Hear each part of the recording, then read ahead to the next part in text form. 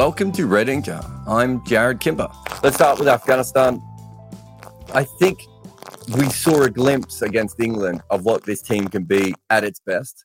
And it is really good. I mean, I think sometimes people get a little bit sucked in by their bowling lineup, which is fine. It's very, very good. Some weird part-time stuff going on with their seamers at the moment, but we could kind of move on. But in general, they've got, 4 or 5 very, very good bowlers available to them. And when their batters work, they can be amazing. But their batters don't always work. And that's okay. These are how these things go. It's, they're still a team in development. Even Bangladesh, who has better batting, I don't think Bangladesh has ever been in the top, 4 or 5 batting teams in the world, right? It's a big step up to get to that point. So when Gabars goes absolutely, crazy cocoa bananas, then they look like a different team. Their middle order, sort of 3, 4, 5, I suppose, is certainly getting into a point where they are better at knocking the ball around and extending the innings.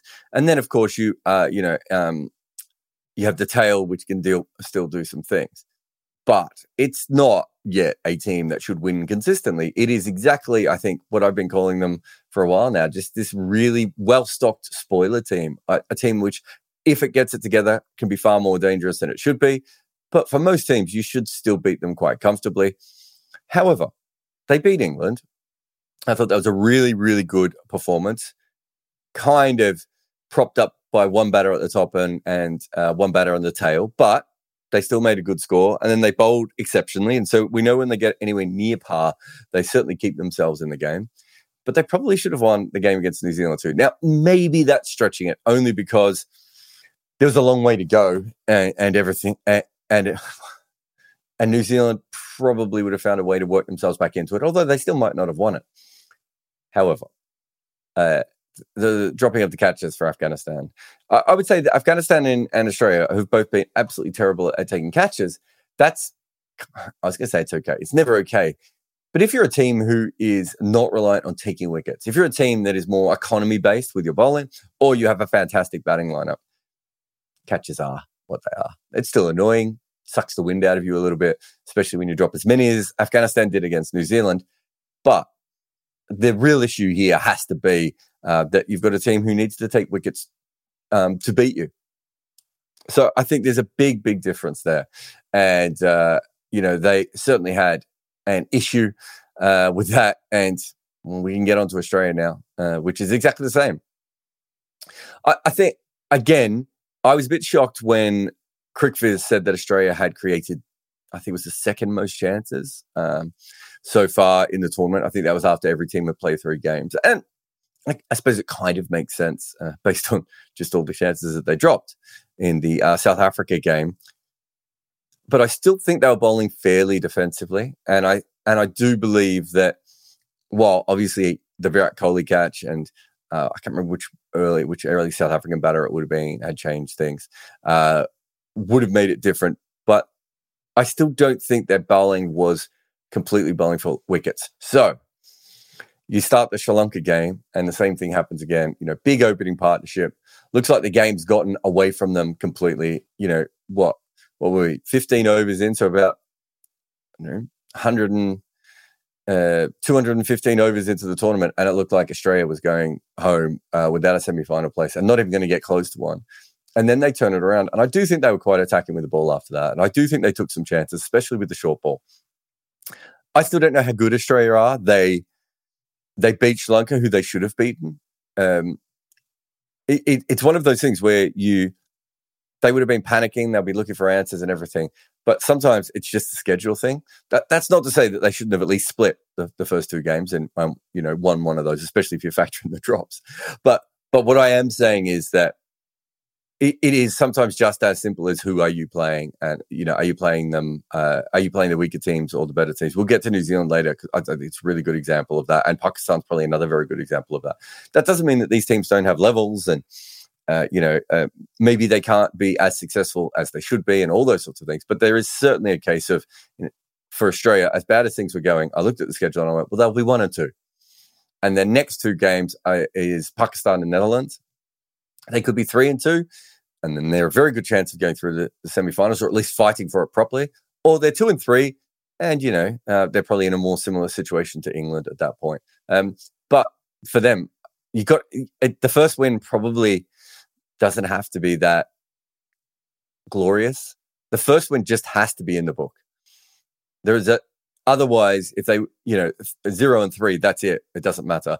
But also, just from a confidence point of view, they just had to get that one away. And the fact that they fought back in that game after, I suppose they fought back slightly against India. And I actually think about it, they fought back slightly against South Africa too. With India, they fought back with the ball. And with South Africa, I thought they bowled well at the death. So there are signs there, but they're a long way away from, anyone being completely worried about them. Although at one stage today, they were second favourites for the tournament. So maybe I'm wrong.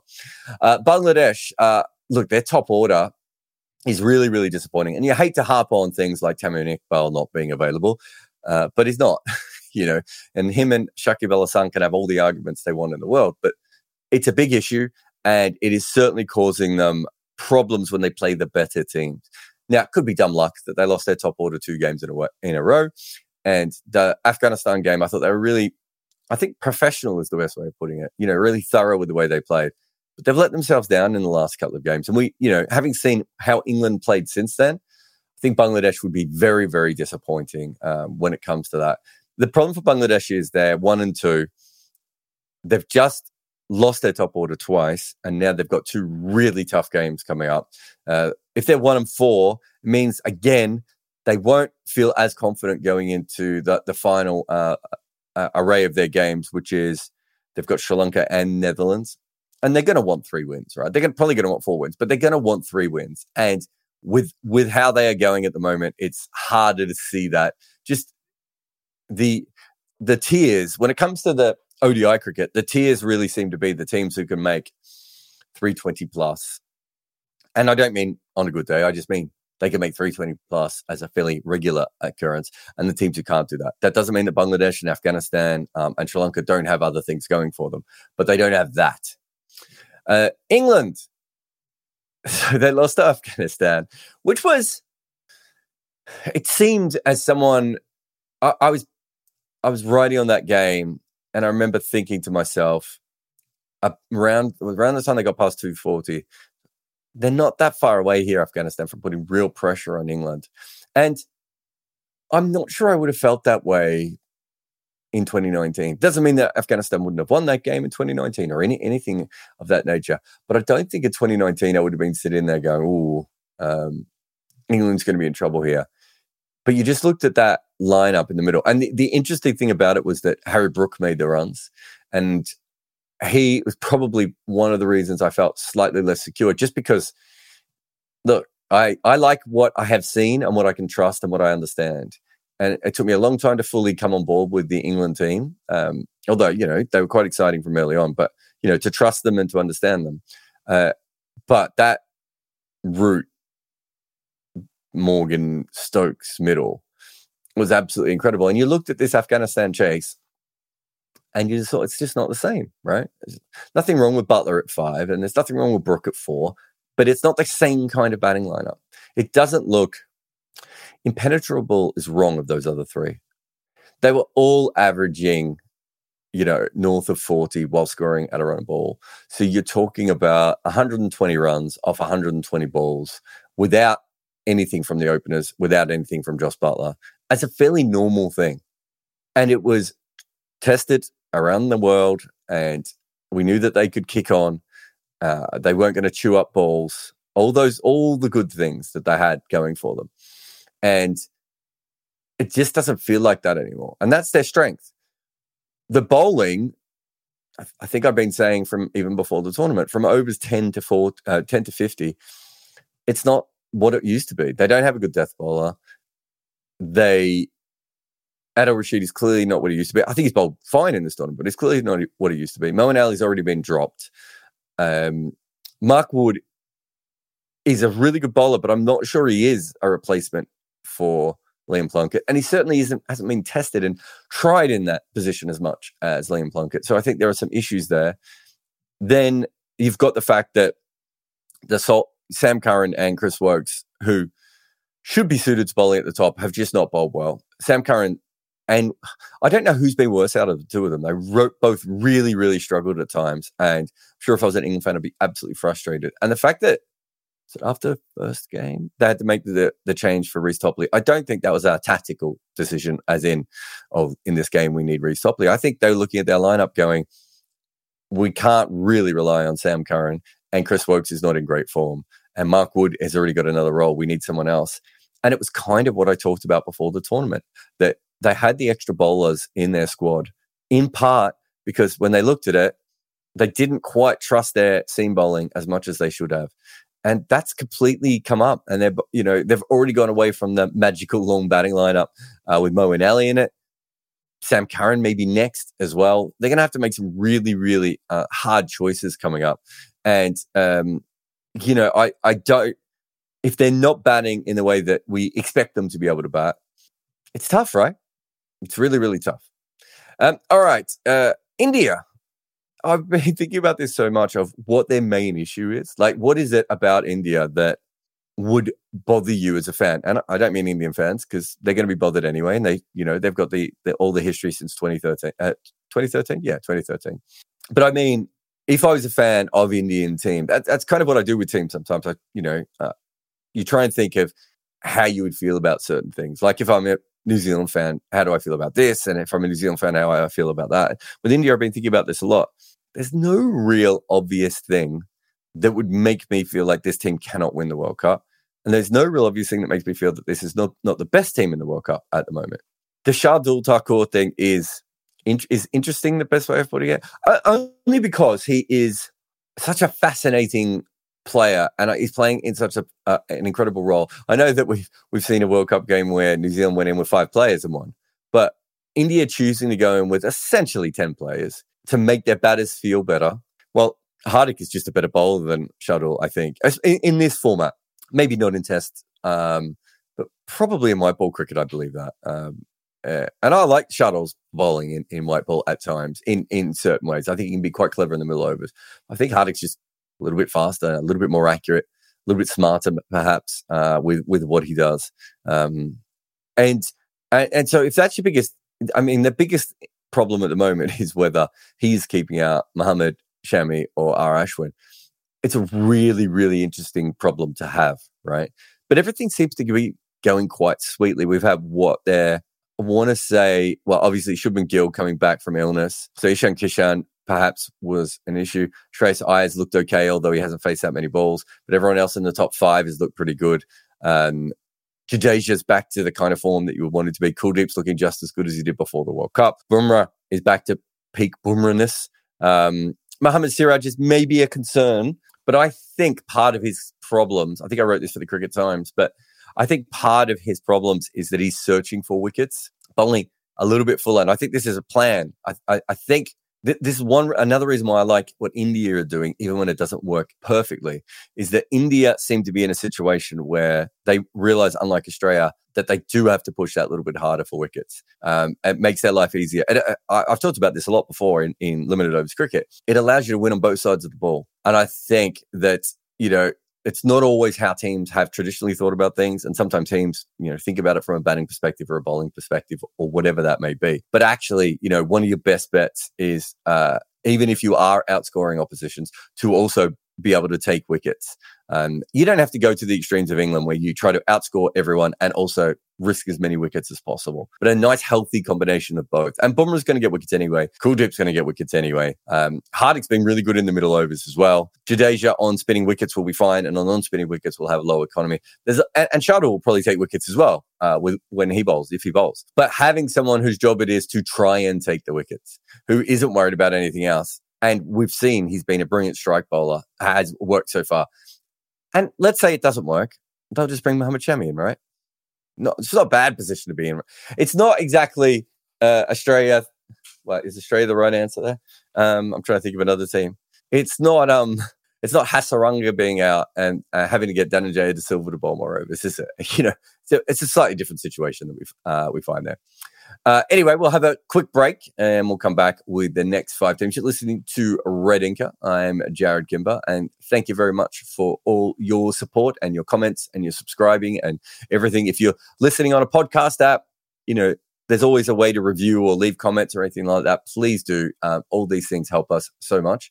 And I'll be back. Looking for a fun way to win 25 times your money this football and basketball season? Test your skills on Prize Picks, the most exciting way to play daily fantasy sports. Just select 2 or more players, pick more or less on their projection for a wide variety of stats, and place your entry. It's as easy as that. If you have the skills, you can turn $10 into $250 with just a few taps. Easy gameplay, quick withdrawals, and injury insurance on your picks are what make Prize Picks the #1 daily fantasy sports app. Ready to test your skills? Join the Prize Picks community of more than 7 million players who have already signed up. Right now, Prize Picks will match your first deposit up to $100. Just visit prizepicks.com/play100 and use code play100. That's code play100 at prizepicks.com/play100 for a first deposit match up to $100. Prize Picks, daily fantasy sports made easy.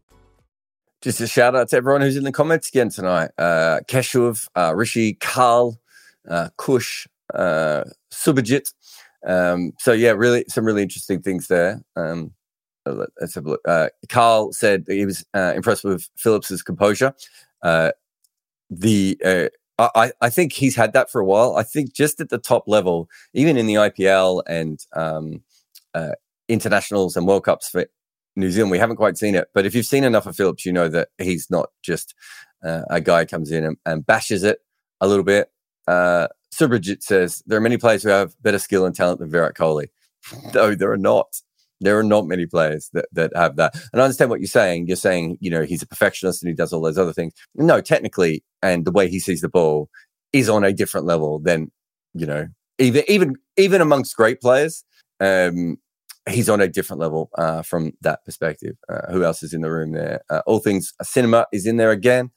Percy's in there. Percy doesn't like the long knockout. The long round robin followed by the knockout. I think that's fair. I wouldn't say this is a particularly good one. And Happy's there as well. So thank you to all of them. But let's get to New Zealand. We're up to New Zealand. Yeah, we did India. I think that the most exciting thing I would feel if I was a New Zealand fan is the middle overs, because, myself and Dylan did the podcast about it. We didn't believe that this was going to be a strength.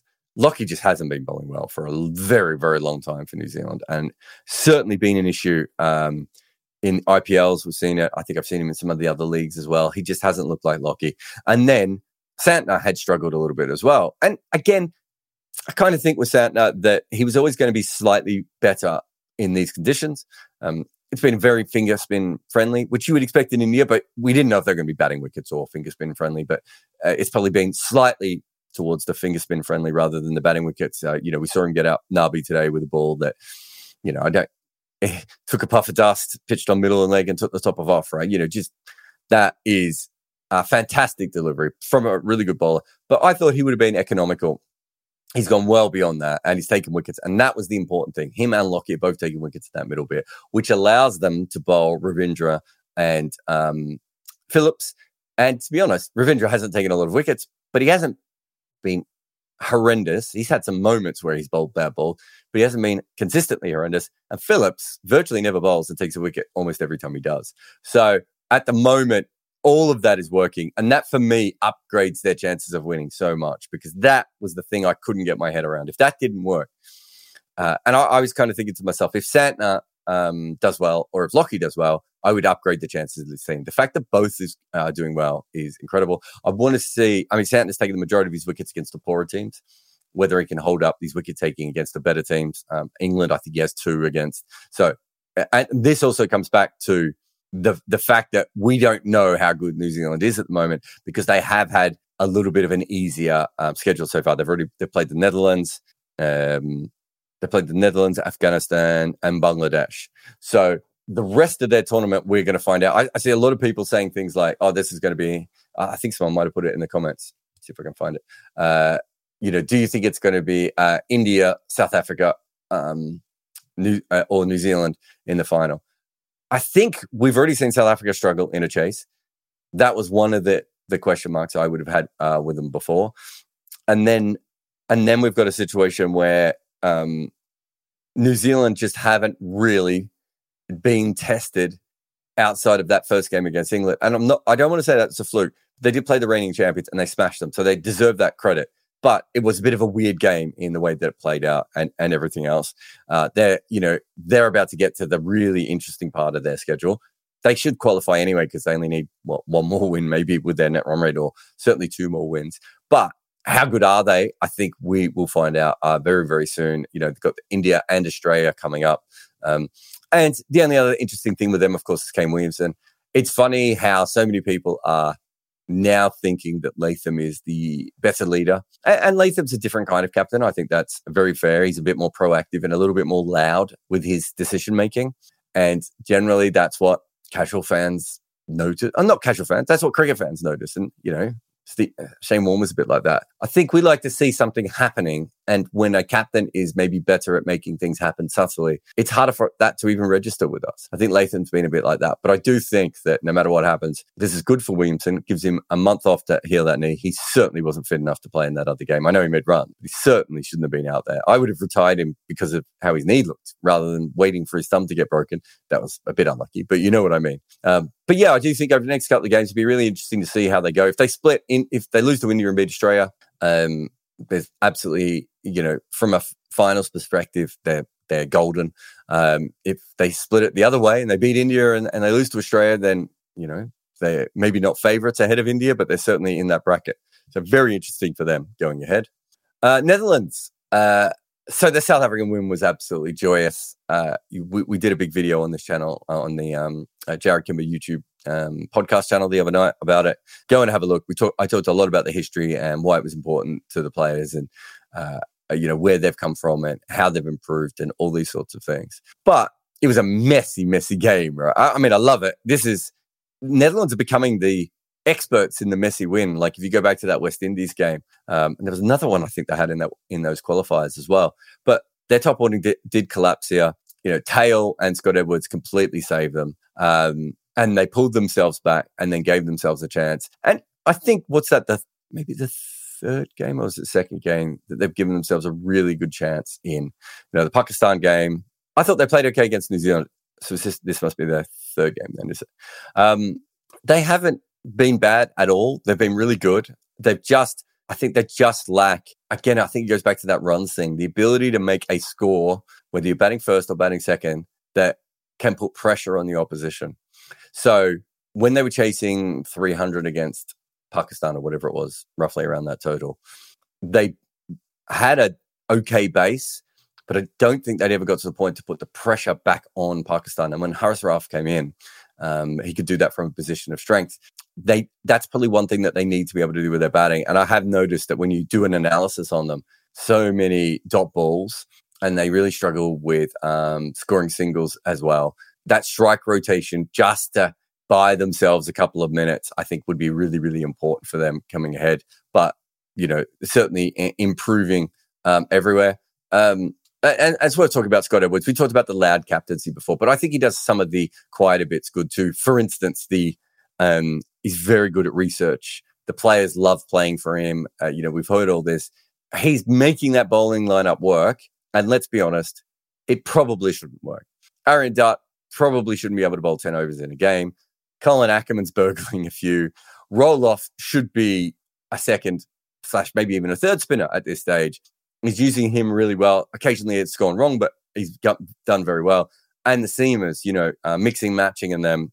I like a lot of the stuff that Scott Edwards has done so far. And he, I don't think there's any player who's enhanced his reputation more, but just that South Africa win. I think that was the one I had penciled in for them because it was at Dharamshala, and I thought those conditions would favour them a little bit more. Is that right? I'm trying to remember all the different. There's too many games in this tournament, but I think that was one that I had penciled in as a chance for them. Plus, they know the South African players really well. They beat them in that other World Cup. A lot of them grew up with them or trained with them, or have had a relationship with them one way or another. So there's a big advantages when playing that side compared to playing some of the others. Pakistan, I remember when I was doing my power list, I had real trouble with them, and Australia and England were going everywhere. I still felt that Australia and England were better teams than Pakistan. Not in better form, and still not come on, because there are parts of the Pakistan game I really, really like. I mean, I love the fact that they should be able to score 300 kind of on autopilot, although maybe that's what they tried to do against India, and that was part of their problems. But there are parts of their, I don't think Shaheen is at full strength, and Shadab Khan, I'm not sure he'll still be a frontline bowler by the end of this tournament. He just needs to go off and work on his game, and he's in the middle of a World Cup, and it's not ideal. I think Rizwan and Sul Shakil and Baba, that 3-4-5 is really, really interesting to me, and their ability to make runs. So I'm not real, and obviously the openers as well. Shafiq played that really good knock, and Imam hasn't made as many runs, but we know over a long period of time he has. So that sort of that top five is really, really strong and should give them the runs. But when you go over to the bowling, Hassan Ali has taken wickets, but I'm not sure.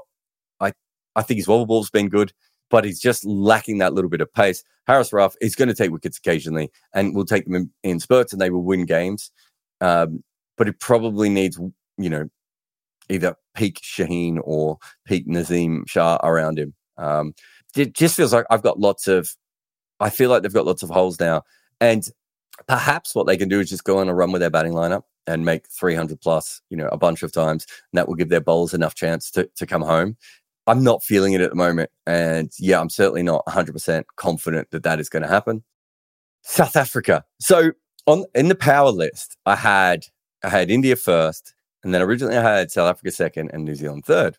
So I went to my team, CS, Cheyenne, Bayram, Ari, all these different guys who work with us, and they all had New Zealand second. And I was like, oh, maybe I've got this. Maybe I've got this wrong. Maybe I've misunderstood something here. And I went back and I thought, South Africa didn't actually bowl that well against Sri Lanka. And then they batted well against Australia, but I still felt they left a lot of runs out there in the way they went about it. And I couldn't decide. And then New Zealand hadn't played as many good sides, of course. There was the England win, which I was finding hard to kind of work out in my head. And so in the end, I went with New Zealand just because the other guys in the team all went that way. And now when the South Africa lost, I wondered if this was one of the things in the back of my mind, because if you go back to what I was writing about a year ago on them, or 10 months ago, when I was writing a lot about them, I was commentating some games. I just felt that they're not having a number 7.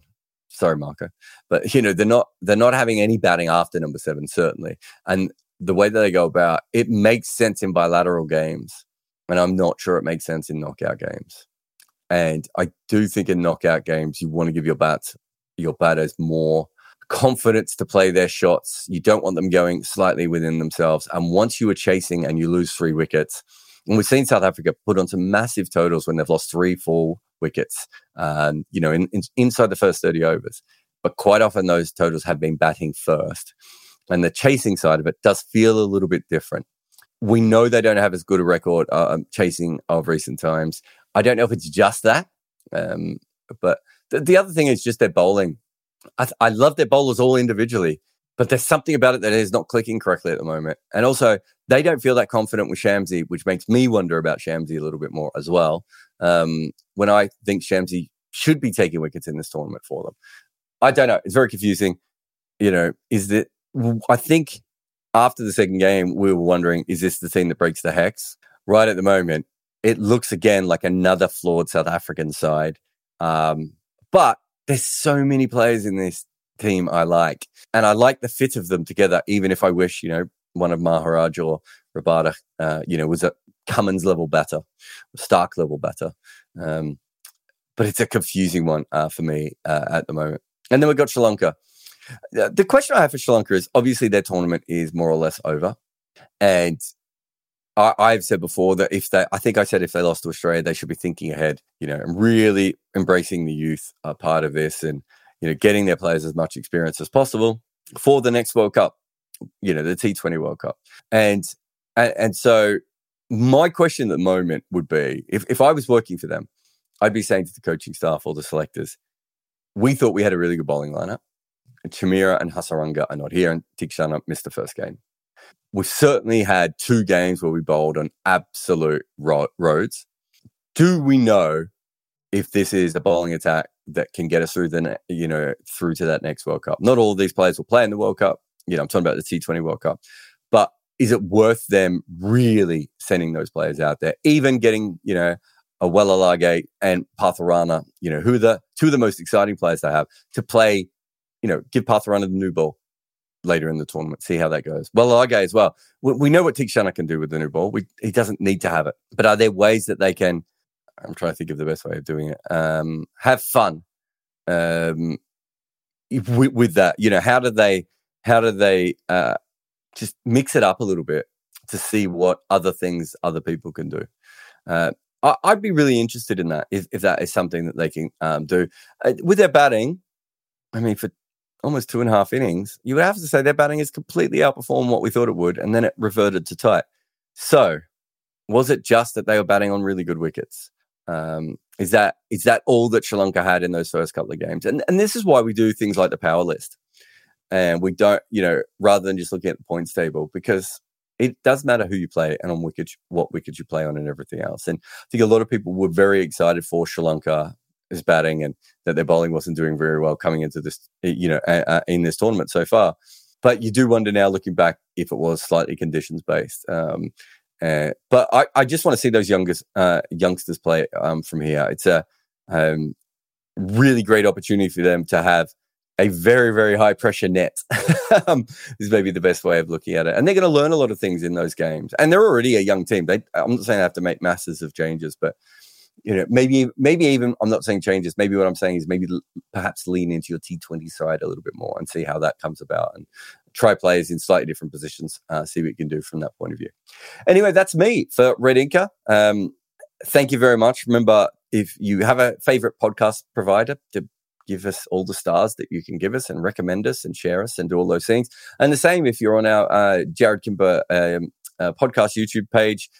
It's obviously still a really, really new page. It's been doing great during the World Cup, but we're looking to grow it as much as we can by the end of this tournament. So please share, like, subscribe, press the bell icon, everything else.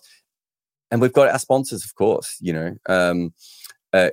little things like downloading the Wicket Cricket Manager app is huge for us, and it's huge for you. I mean, it might ruin your life, but I certainly see that as a positive thing, because if you're going to lose parts of your life, you might as well do playing a online cricket game on your phone. But also, a big thanks to HCL Tech as well for all their support. It's kind of cool that both of those companies are involved with cricket. Nothing to take away from Surfshark. Celebrate Surfshark and Manscaped and all those other companies who have sponsored have been part of it. But it's really cool when we can bring on the cricket sponsors specifically. And obviously HCL Tech are on the shirts of the Australian players, and it's a cool thing for us to have that sort of thing. The podcast sponsors are great, and all the support they give us is exceptional. But we're trying to create something really, really big here. What we've created so far is a fraction of what I want to be able to do going forward. And, the sponsorship, as much as the Patreon, and thank you to all the patrons because they've made this so helpful. Buy me a coffee and super chats and all those things are really, really helpful. But it's a combination of all those things that we're looking at using going ahead. So thank you again to the listeners, the watchers, the sponsors, and all the cricket teams for out there for playing some of their best cricket. I'll be back tomorrow after the game. And we'll be talking about India versus Bangladesh, which is one I cannot wait to get involved with. So it should be a cool little game, hoping that Bangladesh doesn't lose their top order and perhaps at least pushes India a little bit, or at least stretches India in a direction we have not seen them stretched yet. Goodbye for now. I'll see you tomorrow. Thanks for listening. This podcast has an ad-free version via Patreon, where there are many other extras as well, including a Discord channel. There's a link to those in the show notes. Please review, subscribe, and tell all your friends about our show. Word of mouth is the best way of making our podcast grow. If we had a guest on, chances are their socials are in the show notes. Please support everyone who comes on this show. I am Jared Kimber, and this is my network. But we also have hosts and co-hosts like Bharat Sundaresan and Bayram Kazi. This network is overseen by Nick McCorriston. Each episode is produced by Ishit Kuberka at Sound Potion Studio. The team from 42 help us out with the video side. Orajoti Senapayu, and Maida Akan, both producing podcasts, while Mukunda Bandreddi is the head of our YouTube content. Feeling lazy about promoting your podcasts and videos? Memento FM has your back. Their seamless platform cuts and promotes all your content effortlessly. It's laziness approved. Try Memento FM today.